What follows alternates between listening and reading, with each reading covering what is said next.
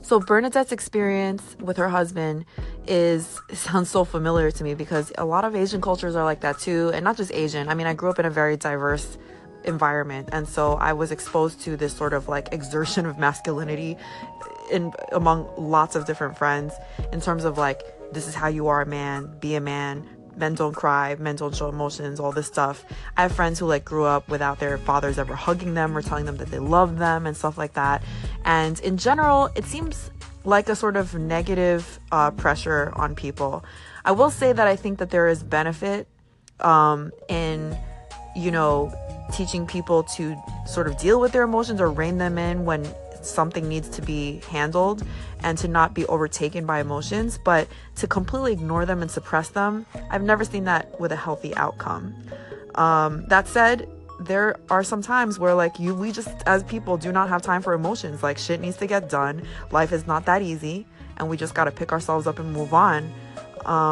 So I'm sort of on the fence about it sometimes, especially as a woman that has been analyzed and told that I skew masculine. So I'm wondering what you guys think. Firstly, just about this topic in general and like how you were raised. Do you feel that sort of social pressure, whether you're a man or a woman, or looking at the opposite gender, how that's different? And do you think it's right for us to raise our children this way as well? Hi, Lori. I think this is a great question. I think that it's actually wrong to kind of put that on boys, that type of mentality of not being able to cry or share your feelings. Again, like you stated, for some situations, it definitely, things need to be done. You have to be able to react a certain way. But for other things, I think it puts a damper in relationships, not just with the opposite sex, but with your family and friends. And I mean, I at least want to see some kind of emotion from my significant other. And I noticed that my husband has some hard times with that as well because of that type of mentality. But I've also been known to be very masculine in some of my thoughts. So I'm right there with you on that. But I still think that there should be a better way. Thank you so much for calling in, Monica. I agree. It shouldn't be taboo. And I think there is a better way. You know, it's just not fair. It's not fair for guys to have to go through that and to not be able to have their manhood challenged just because they're human. I wanted to share a little bit about like sort of my experience with this because I've been in relationships where, I mean, I as a more masculine type of female, I like for the people that I enter relationships with to be even more masculine than me. So this frequently comes up, like the subject of like who wears the pants in the relationship and the person who's dominant in the relationship and whatnot. And I think the most healthy situations have been those where you know, I give room for the manliness, but you know, both of us understand that there can be times where the person can be vulnerable and they're okay and confident enough in themselves and secure enough in themselves to lean on me as the other partner in the relationship. So that's like the healthiest dynamic. And I think that's not always easy to achieve when men grow up constantly having their manhood challenged. Like this makes you not enough of a man or that makes you not enough of a man.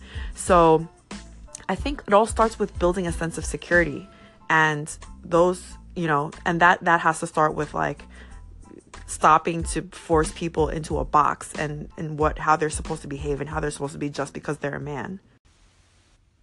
Hi, Lori. This is Miss T. I'm new to your channel and really grateful for the dialogue. So I wanted to offer a comment based on my own perspective or my own experiences, in that right now in culture we have all of us amazingly empowered, courageous, and assertive women who are trying to understand masculinity in a way that men don't even understand it yet. And what I mean by that is there's so many power dynamics that exist in culture and society, especially for those of us of color or, you know, with diverse cultural backgrounds, that there's variables such as where you live and how you were raised and family dynamics that play into our mindset. And so I want to offer that the primary way we can support men understanding who they are is listening, being good advocates for self-development.